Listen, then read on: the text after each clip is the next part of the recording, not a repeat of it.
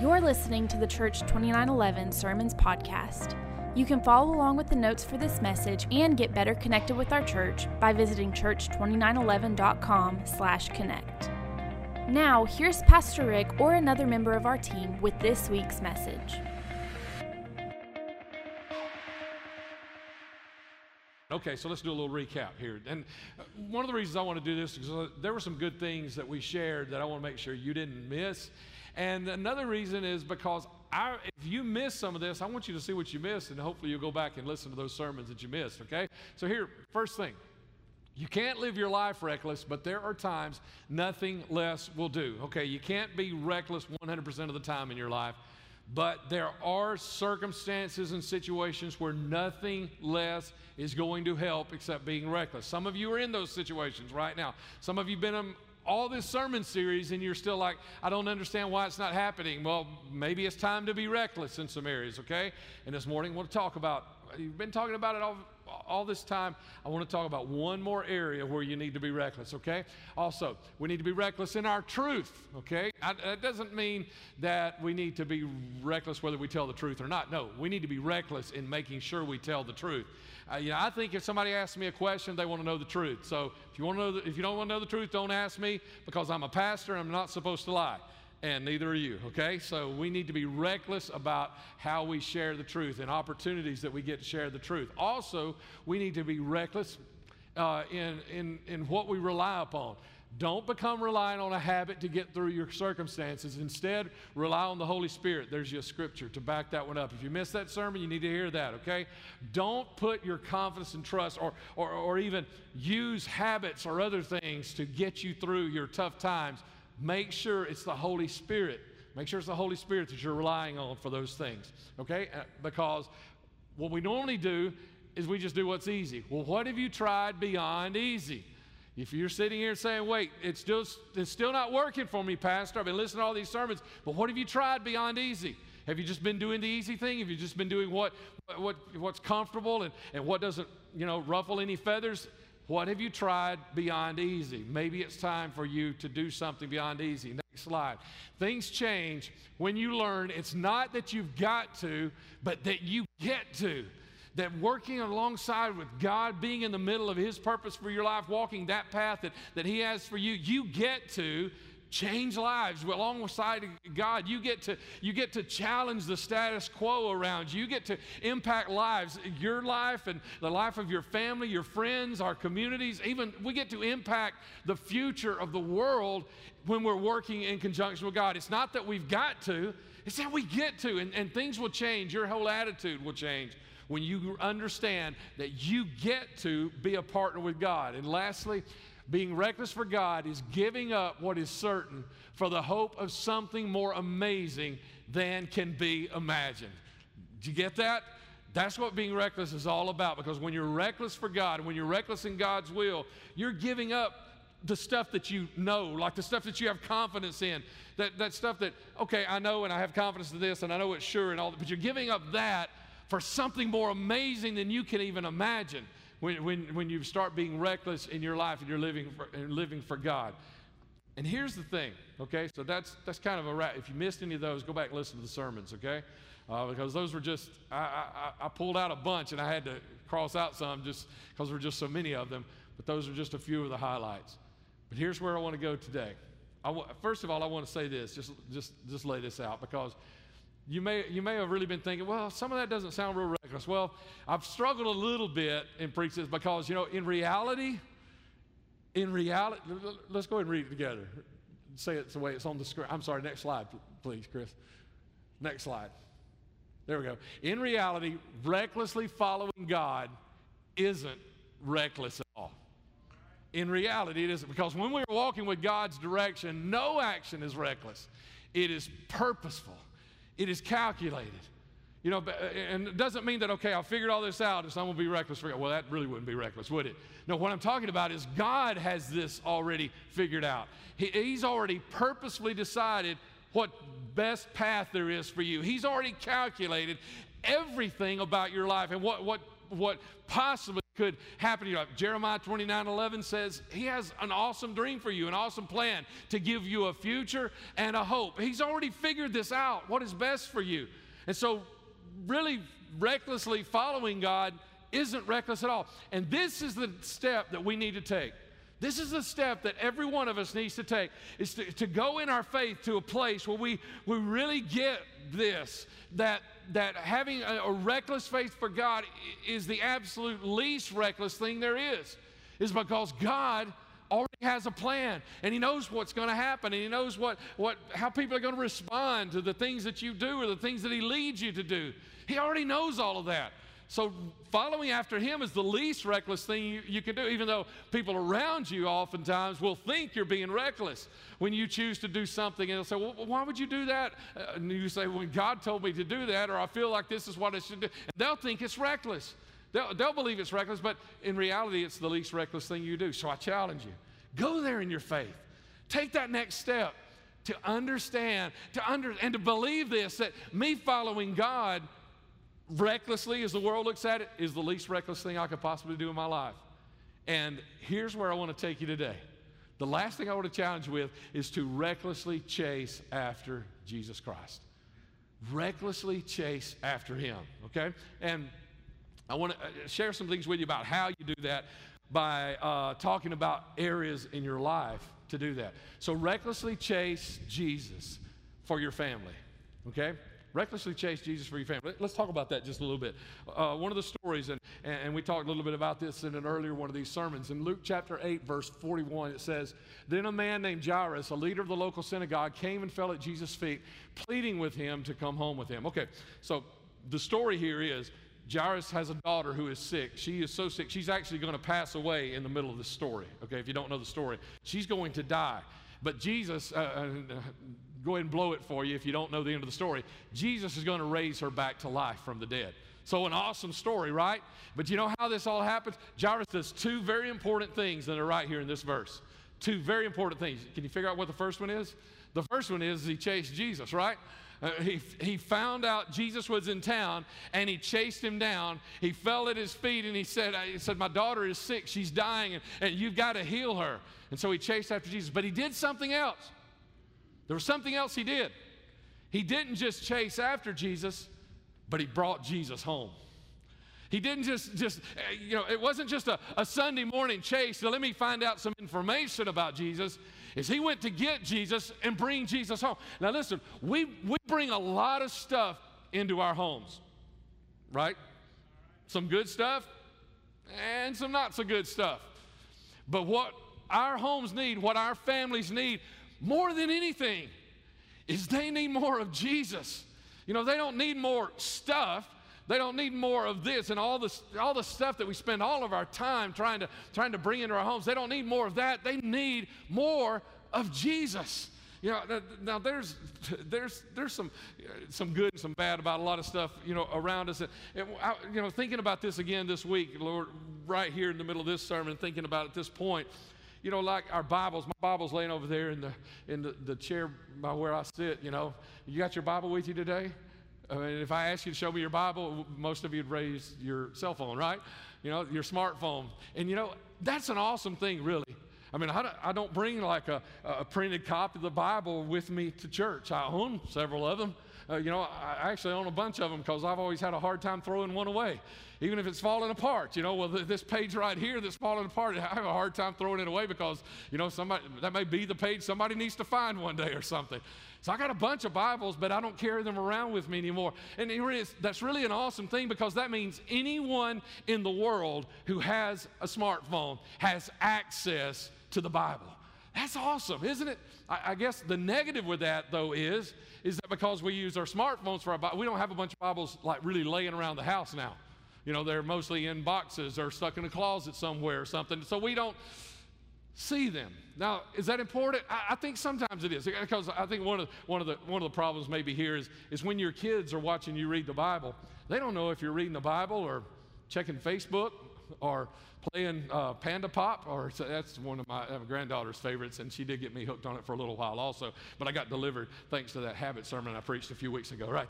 And, they don't know what it is, or if you're texting somebody or you're reading somebody's text, they don't know what you're doing right there. I mean, it's important, if you want to reach your family, it's important for them to know that you've got connection with God, that you're reading your Bible and doing those kinds of things. You got to find ways to bring Jesus home. Not just come meet him on Sunday. You got to find ways to take him home with you. I remember that, it used to be, and thank God things have changed now, but, it used to be the religious art. I mean, when I was a kid, religious art that most churches had hanging in, in their foyers and things, in their hallways and everything. I mean, have you ever seen religious art from the 1960s? I mean, Jesus looks like he just broke up with his girlfriend hanging on the cross, you ever seen any of those? I've seen a bunch of them because as pastor, when I first started pastoring in the 80s and early 90s, let me tell you, I threw away or hid a lot of religious art when I went in to be pastors of places, and got in trouble with a lot of people because, well, Sister so-and-so donated that when her husband died or whatever 50 years ago. And I say, well, yeah, it looks 50 years old because it's yellowing and all that. And I took a lot of that stuff and tried to replace it with something, because there's better stuff out there now. You know what I'm talking about? I mean, it's kind of like how Christian music was, when it first kind of began moving into contemporary Christian music, At first we had Stryper, and thank God we've moved on beyond that, even though I did have a couple of guys really jump on me about getting on Stryper after the first service, But, and thank God for where it's at now, and we get to bring some of that in, and all of that we get. And it's better, and so maybe you've got some places, maybe you don't have any religious art, but there's some good stuff you can hang in your houses now. There's some good things. Maybe you need to take down your Velvet Elvis picture, and hang something that says something like Jeremiah 29:11, but you need to, I don't know what it is that you need to do, but somehow you need to find a way to not just meet Jesus on Sunday morning. You need to go to the next step and find a way to bring him to your house. Every single way that you can find to bring him home for your family. If you want things to change with your family, you got to find a way to bring Jesus home to your family. Okay, so we need to be chasing Jesus by bringing him home. We also need to be chasing Jesus not just for our family, we need to be chasing him for our futures. And every one of us has a future. I know some of you might say, well, I don't have a future. Well, what you really mean is, you have a future, it just doesn't look very good. It looks pretty bleak, right? But you still have a future. As bad as it may look to you, you have a future. And Jesus Christ wants you to have a great and awesome future. So here's another story, all right? Luke chapter 18, verse 40. This is a story about blind Bartimaeus. I preached about it just a few weeks ago also in the middle of this series. And so I won't spend a lot of time on what I said earlier about that. But there's something else I want to point out to you here, okay? Let's read this verse, and then I'll tell you a little bit of the story. When Jesus heard blind Bartimaeus crying out to him, he stopped and ordered that the man be brought to him. So here's what's going on, is Jesus comes into the city of Jericho, and Bartimaeus, who's blind, he begins crying out for Jesus to heal him. And all the people say, shh, be quiet, you're embarrassing us, that kind of thing. We talked about that in that service. And then he started crying out even louder, Jesus, Son of David, have mercy on me. And when Jesus heard him, he called for him to come. Now, it's important to remember, okay, that Jesus already heard, he probably heard him the first time, because he knew that blind Bartimaeus was there even before he called out. As a matter of fact, Jesus knew, hey, I'm going to Jericho today, and I know one of the things I'm going to do is I'm going to heal a blind man named Bartimaeus. Jesus already knew all this, but he waited for Bartimaeus to call out, and he waited for him to call out at least a second time, maybe as an example to me or you to realize that we've got to do whatever it takes to chase after Jesus. Okay? And for you, that may be something different from me, just like I was talking about finding a way to bring Jesus home. So for you, chasing after Jesus may be a different thing than for me, because you know what? You might not have been chasing Jesus for as long as I've been chasing Jesus. There are people in this room right now who've been chasing Jesus a lot longer than I've been chasing Jesus. And so chasing after Jesus may be different for all of us for whatever reason. But like for Bartimaeus, it was definitely different. He was a blind man. He couldn't go running down the road to try and catch up with Jesus. The only way he could chase after him was with his voice. And so that's what he did, is he yelled out to Jesus. And when they told him to be quiet, he yelled out some more. And then Jesus sent some people over to get him. And here's the next thing that he did, is Bartimaeus, he connected or allowed himself to be led by some other people to take him further in this chase after Jesus, to take him further than he was able to go by himself. And we all need to get to that place, understanding also, in that place and that understanding also, is that we need to also allow other people to help us go further than we're able to go all by ourselves. You know, maybe it'll be a prayer team member after service that you'll connect with, that'll pray with you the rest of this week, and you'll be able to come back next Sunday and say, hey, let me tell you about the miracle that God did. Maybe it's a prayer partner that you've met someplace in the church or something, or maybe it's a small group that you join and you're being a part of, and that they can start helping you pray over something. But you need to connect with those people. If you want something to change about your future, we're not talking about just today, not talking about the next 5 minutes, talking about your future, then you need to connect with people who can help you go further than you can go by yourself. Someone who has prayed something that you've never prayed, somebody who has seen something you've never seen, who has believed for a miracle like you've never ever seen before. I got to preach this message to you guys sometime soon, and keep waiting for it and asking God, when am I going to get to preach this? But I got to tell you some things that God has done for me and my family recently. And you know, one of the things I did is I connected with people who got the same kind of miracle I was asking God for, who got the same kind of blessing I was asking for. And I asked them to pray with me. You know what? I was doing what he did.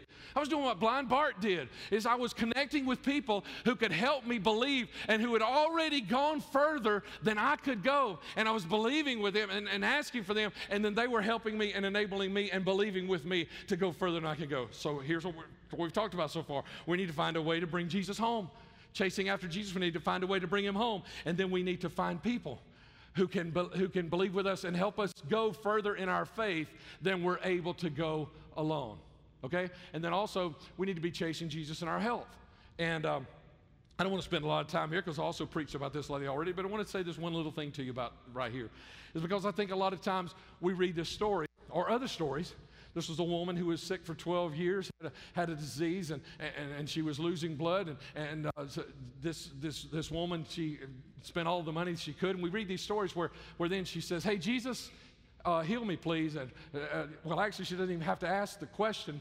She gets her healing, and we look at it like she just kind of throws a Hail Mary at Jesus, and that's all it took. But she had to fight to get there. I just see this picture, again, of Jesus just surrounded by people, and here's this woman who's had this weakness in her body now for 12 years, and she's weak, and yet she's having to fight her way to get through the crowd to get to Jesus so she can receive her healing. It's not like just a, hey, God, would you touch me today? It's not that. It's like she had to fight to get there, whatever it takes. So we've talked about bringing Jesus home. We've talked about connecting with people who can help us go further than we could go in our faith by ourselves. And we've talked about doing whatever it takes. So we need to also be chasing Jesus for our friends. Okay, now here's the thing, right? This is one of the big ones. I think this is one of the greatest needs of the church for outside of the building. I think the world today needs Christian friends more than ever before. I think they need people. You know, not only do I need to connect with people who can take me further in my faith than I can go alone, I need to be that person in someone else's life to help them go further in their faith than they could go alone. I need to connect so others can help me, and then I need to help others. I don't just come to church because I need something. I come to church because you need something. I don't come to church just so you can bless me. I come to church so I can bless you. That's not just a pastor's job. That's all of us. We all need to have that attitude that we need to be those kinds of friends. And these guys, which I preached that story, but they came and they couldn't get their buddy in.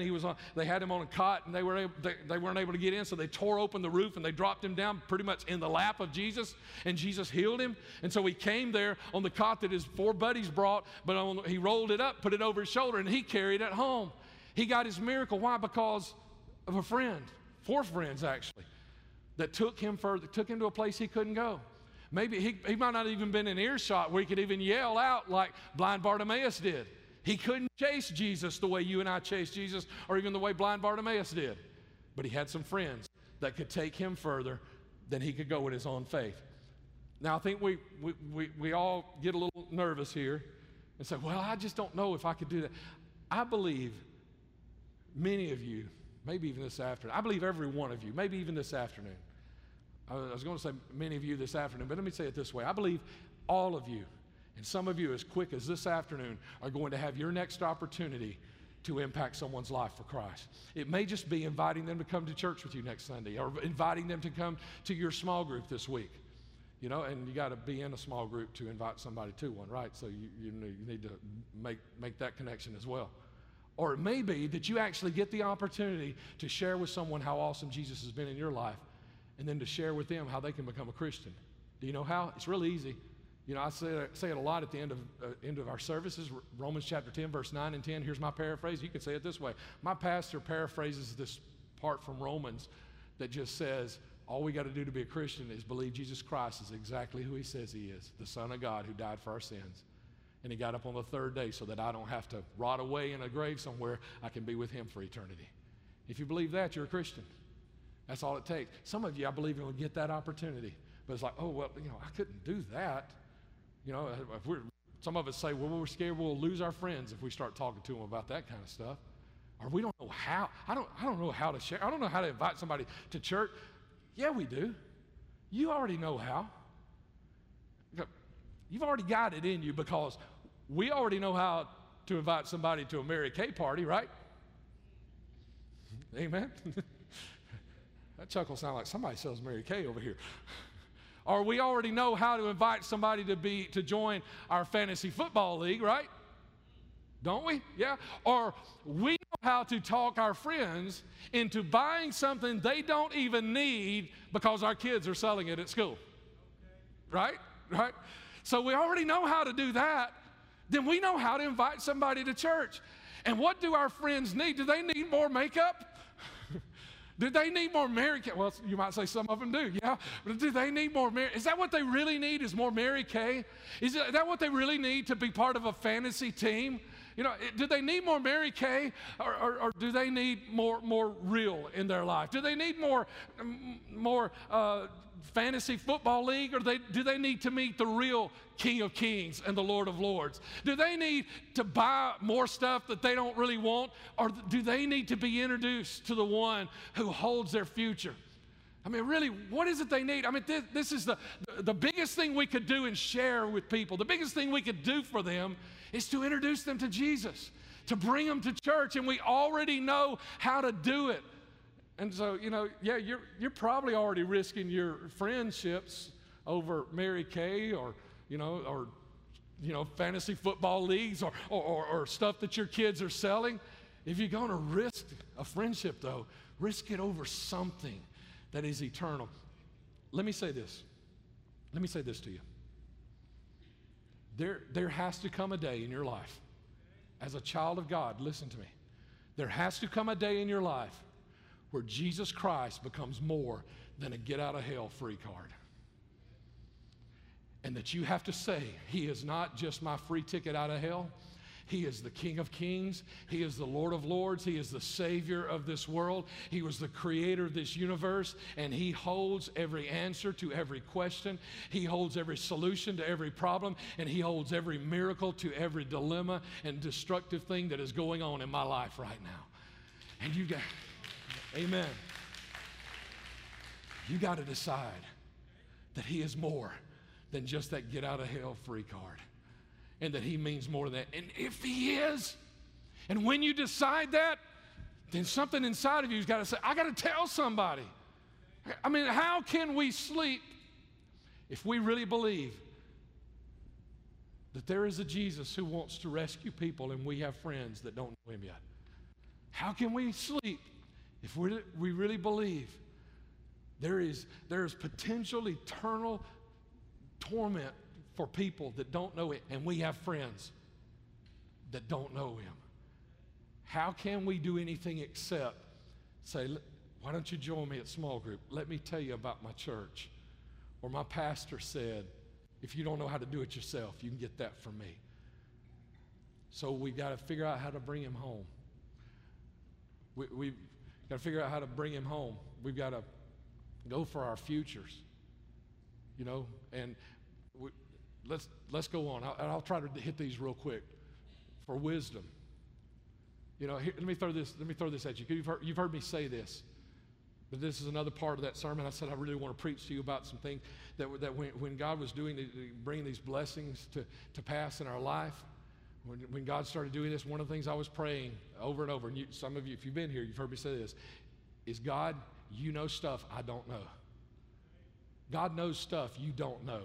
So when you're asking God for wisdom, you understand, it's like you're getting a chance to almost look into the future. You're not just asking God for a solution right now. You're getting a solution for, tomorrow that you don't even know about yet. You're getting answers to questions that you've not even asked yet. He's got those answers to the questions that you don't even know to ask. He's got answers to questions that you're never going to figure out how to ask. And if you don't start getting those answers from Him, you're going to get to a place eventually where you're going to be saying, why is this happening? And why did that happen? Why didn't it happen? Why couldn't this have happened? And you're going to have all these questions. And He had the answers a long time ago, but you just didn't know the questions then. And He wants to give you the answers to those questions you haven't even asked yet. So we pray as we chase Jesus, we chase Him for wisdom, direction, purpose, and hope. People are killing themselves today. People are committing suicide today because they have no purpose, no hope. We were talking about suicide right after the first service with a family that just had a suicide in their family. And they said, we don't even know why. And I said, you know what? In reality, there is no why. There is no reason for that other than the lack of people just don't have hope. Or they don't have purpose, or chase after Jesus because He's got it for you, or for your peace, or for your joy. Don't rely on, like we were saying earlier, don't rely on other stuff for that. Chase after Jesus for it. And how to do that? Add that next line, do it in prayer and fasting, establishing parameters. And if you missed that sermon about establishing parameters, that was just part of it, wasn't the whole sermon. Make sure you listen to that one. Establishing parameters, small group involvement, and reading God's Word. And let me add this, and this is something that I haven't touched on whatsoever in this sermon series until today. Recklessly chasing Jesus with consistency between the recklessness. Because here's what we'll do if we're not careful, is we want to be reckless for God. And we'll be like Simon Peter. He was reckless for Jesus. And then the next day, he was flat on his face, blew it, messed up. And sometimes it wasn't even the next day, it was the next moment. Like that time he walked on the water. Man, being reckless for Jesus. I'm walking on water. The next moment, he had started doubting, and he was sinking. And he was like this. That's not God's purpose. That's not God's intent for you. And you'll never grow like that. And we don't even grow like this. Here's how we grow. This is the way we grow. And there's some ups and there's some downs. But each up is a little bit higher than the last up. And sometimes we get knocked down a little bit. But then we keep going up. That's the way we're supposed to grow. And I really hope I'm not getting jaded as a pastor. That I'm not getting this attitude of, heard that before. I really hope I'm not. But let me tell you what happens when someone who has basically been here and just up and down and up, and they tell me that, I'm here now, Pastor. I'm going all out, and they're going all of a sudden from 0 to 100. Just all of a sudden, you know what I know? I know normally that's not going to last because there was no growth between 0 and 100. There was just going to be reckless for Jesus, and that's not what I'm telling you to do. I'm not telling you to jump out of your skin and go do something crazy just because that's what I'm preaching. No, I'm talking about growing. And being reckless, a little more reckless today than you were yesterday, and a little more tomorrow, and a little more next week, and a little more next month, and a little more next year about that growing and growing. I'm not telling you because if you try to go from here to here, you got to have that growth in between to get there. You got consistency between the reckless, because when Simon Peter was filled with the power of the Holy Spirit on the day of Pentecost, from that point on, we don't see any more of this. We see this. Maybe he had I remember one little setback he had, but he just kept on, and we look back and revere him today because of what he became. So who is our example? We're going to chase after Jesus. We're going to be reckless. Who's our example? I've given you a ton of examples from Scripture in this sermon series, right? But who is our supreme, ultimate example? Y'all scared? That's a trick question, right? Jesus, right? Jesus. He's our example. This reckless Savior that has died for our sins and wants to give us this awesome life that God has been dreaming for us since before we were born. This reckless Savior. And so I got this last little bit. What example from the life of Jesus? Because I knew I'd only have a few minutes left when I got here. What one example from the life of Jesus? What one reckless example could I give you, and to just to help you see just a little bit more about the reckless? And you know what? The one that just came to my mind, and it was the one when I started thinking about something. But when it hit me, I said, "This is it. That's it." You know what it was? It was when he cleared out the temple of the merchants. Okay? So let me lay this one down for you just a little bit, okay? So Jesus comes to Jerusalem with the disciples, and this is the week of the Passover, just days before he's going to be crucified. And he comes to the temple, and when he gets to the temple, there are merchants selling in the temple. Let me go ahead and read that first thing to verse 14. In the temple area, he saw merchants selling cattle, sheep, and doves for sacrifices. He also saw dealers at tables exchanging foreign money. Okay, so when he comes to the temple today, this is what he sees. Now the temple, I think sometimes we get in our minds that the temple is this one big room. Now, this would be kind of a good example for what it looked like. It wasn't this big, but it was really tall like this, about this high, and was a little bit, not quite as wide, but it was about twice as deep as it was wide. So this is a fairly good example of what it looked like. Just to give you an example. That wasn't where they were selling, because outside in the temple courts, now there was a court out there where the men, you had to be a priest to go into the holy place. You had to be a high priest to go in the most holy place. And so the regular guys, they couldn't come in, so they had a little court out there. Then there was another courtyard that also had a wall around it to divide it. That was for the women, because the guys were up here and the women were right here. And there was actually even a little room that they had for lepers to come, because lepers couldn't be around everybody else. So they had a little room for them to come. And then outside of all this, there was another wall, and outside of all this were people who weren't Jews. And the Bible calls them Gentiles, or we call them Gentiles a lot of times. And so the non-Jews, so they had a place out there, and there was a wall around that. So all of this was the temple area. Now, no doubt, here's what happened. People come, and they're coming to sacrifice. And this is the Passover, and everybody needs to come and sacrifice at camp. And so they come to sacrifice. And if you need to sacrifice a dove, and you don't raise dove, what do you got? You got to buy a dove, right? And so there were vendors, merchants that were there that you could buy a dove. So you don't have a dove, you could bring your money, and you can buy a dove that you can then sacrifice to God. Now, what happened, though, this has been happening for a long time, but what began to happen is they began to encroach. They began to kind of move into the temple area and getting closer and closer to the actual temple. And this didn't happen this one time, and it didn't happen overnight. It probably began to grow. But I can imagine the way it began to happen is, once these vendors started establishing their place, and this was a big week, okay? The Passover was a big week. There'll be a lot of sacrifices. So this would be, if you're a person that sells sacrificial animals, this is your week. And so everybody getting there early, got to set up my booth and everything. And no doubt you're trying to get the best spot maybe, and getting a little closer and a little closer to where the sacrifice is going to be held. Because maybe if I get on inside, maybe somebody who's sacrificed, maybe they'll think about another sin that they want to sacrifice for, and they'll come by another dove. So I want to get as close as I can. And so that's what was happening, is people were getting in. They were encroaching on God's space. They were getting into his temple. But it didn't happen overnight, is what I'm trying to tell you.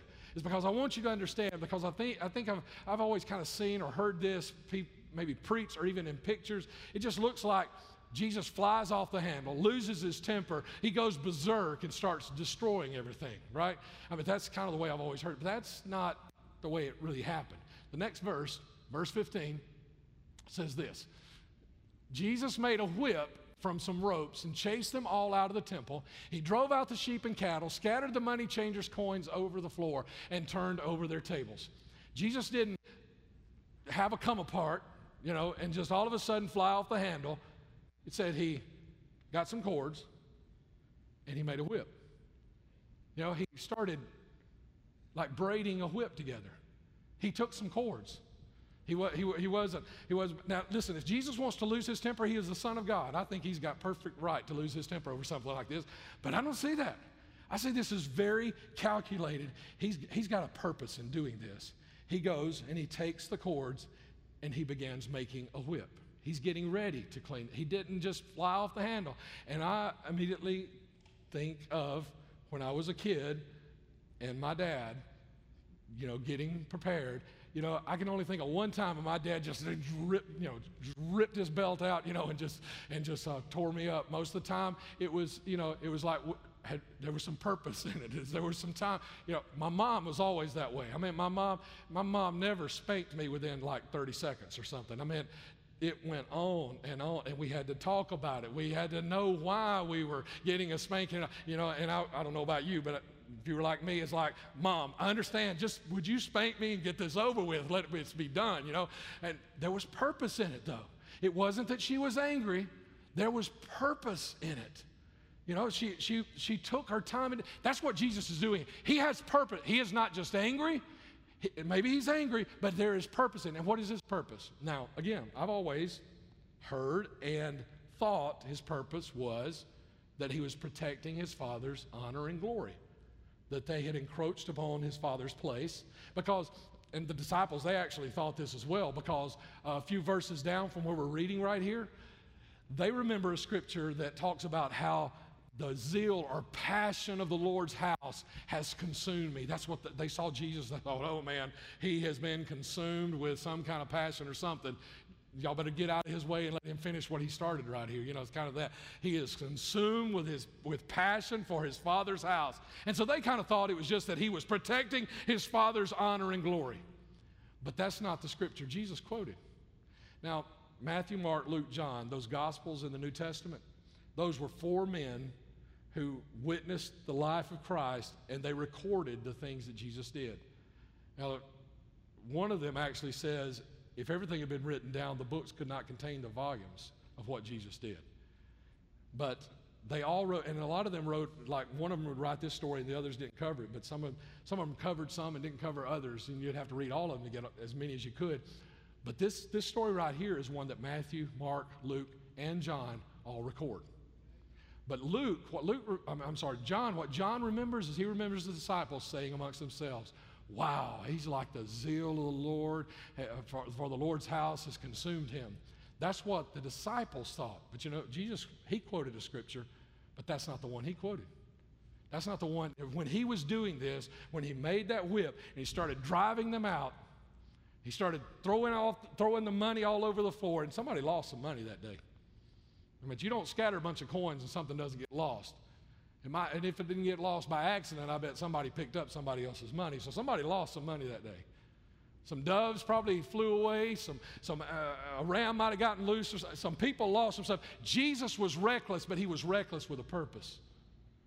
And as he was doing all this and being this reckless, risking being sued or whatever, taken to court because of the money or the animals that were lost or the tables that were destroyed or whatever. And as he was doing this, here's the scripture he quoted. It's recorded in Matthew, but Mark and Luke also record this also.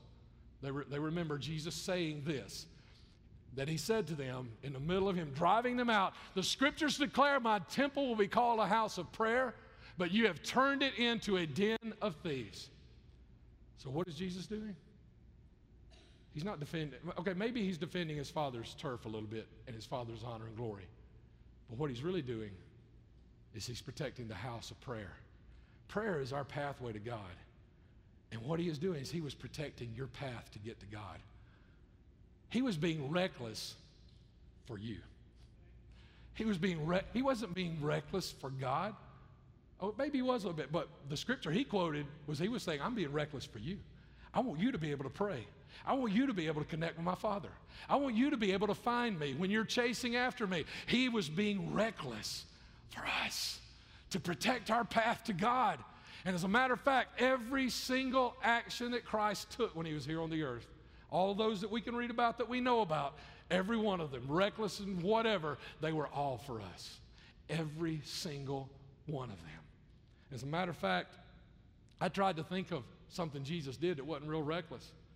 And I got thinking, well, probably when he just took them off by himself to, hey, guys, we need a break. Let's go camp out over here and we'll get something to eat.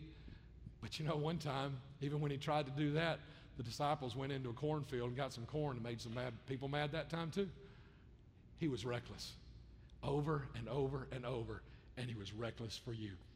Now, understanding that, how do you think we should respond? The Apostle Paul called it in Romans chapter 12, verse 1, our reasonable service. What should our reasonable response be to a God who was reckless about everything just so he could reach us? What should be our response other than, in my mind and heart, is to recklessly chase after him? What else could be our proper response other than recklessly chasing Jesus?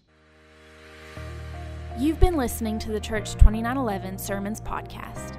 If you have a prayer need, our prayer team and staff would love to pray with you. You can send us your prayer request by using the email address prayer@church2911.com. If you would like to know more about our church, including information about our weekly services, please check out church2911.com. Thank you for listening. We hope you know that God has an amazing dream for you, and as always, we dare you to dream.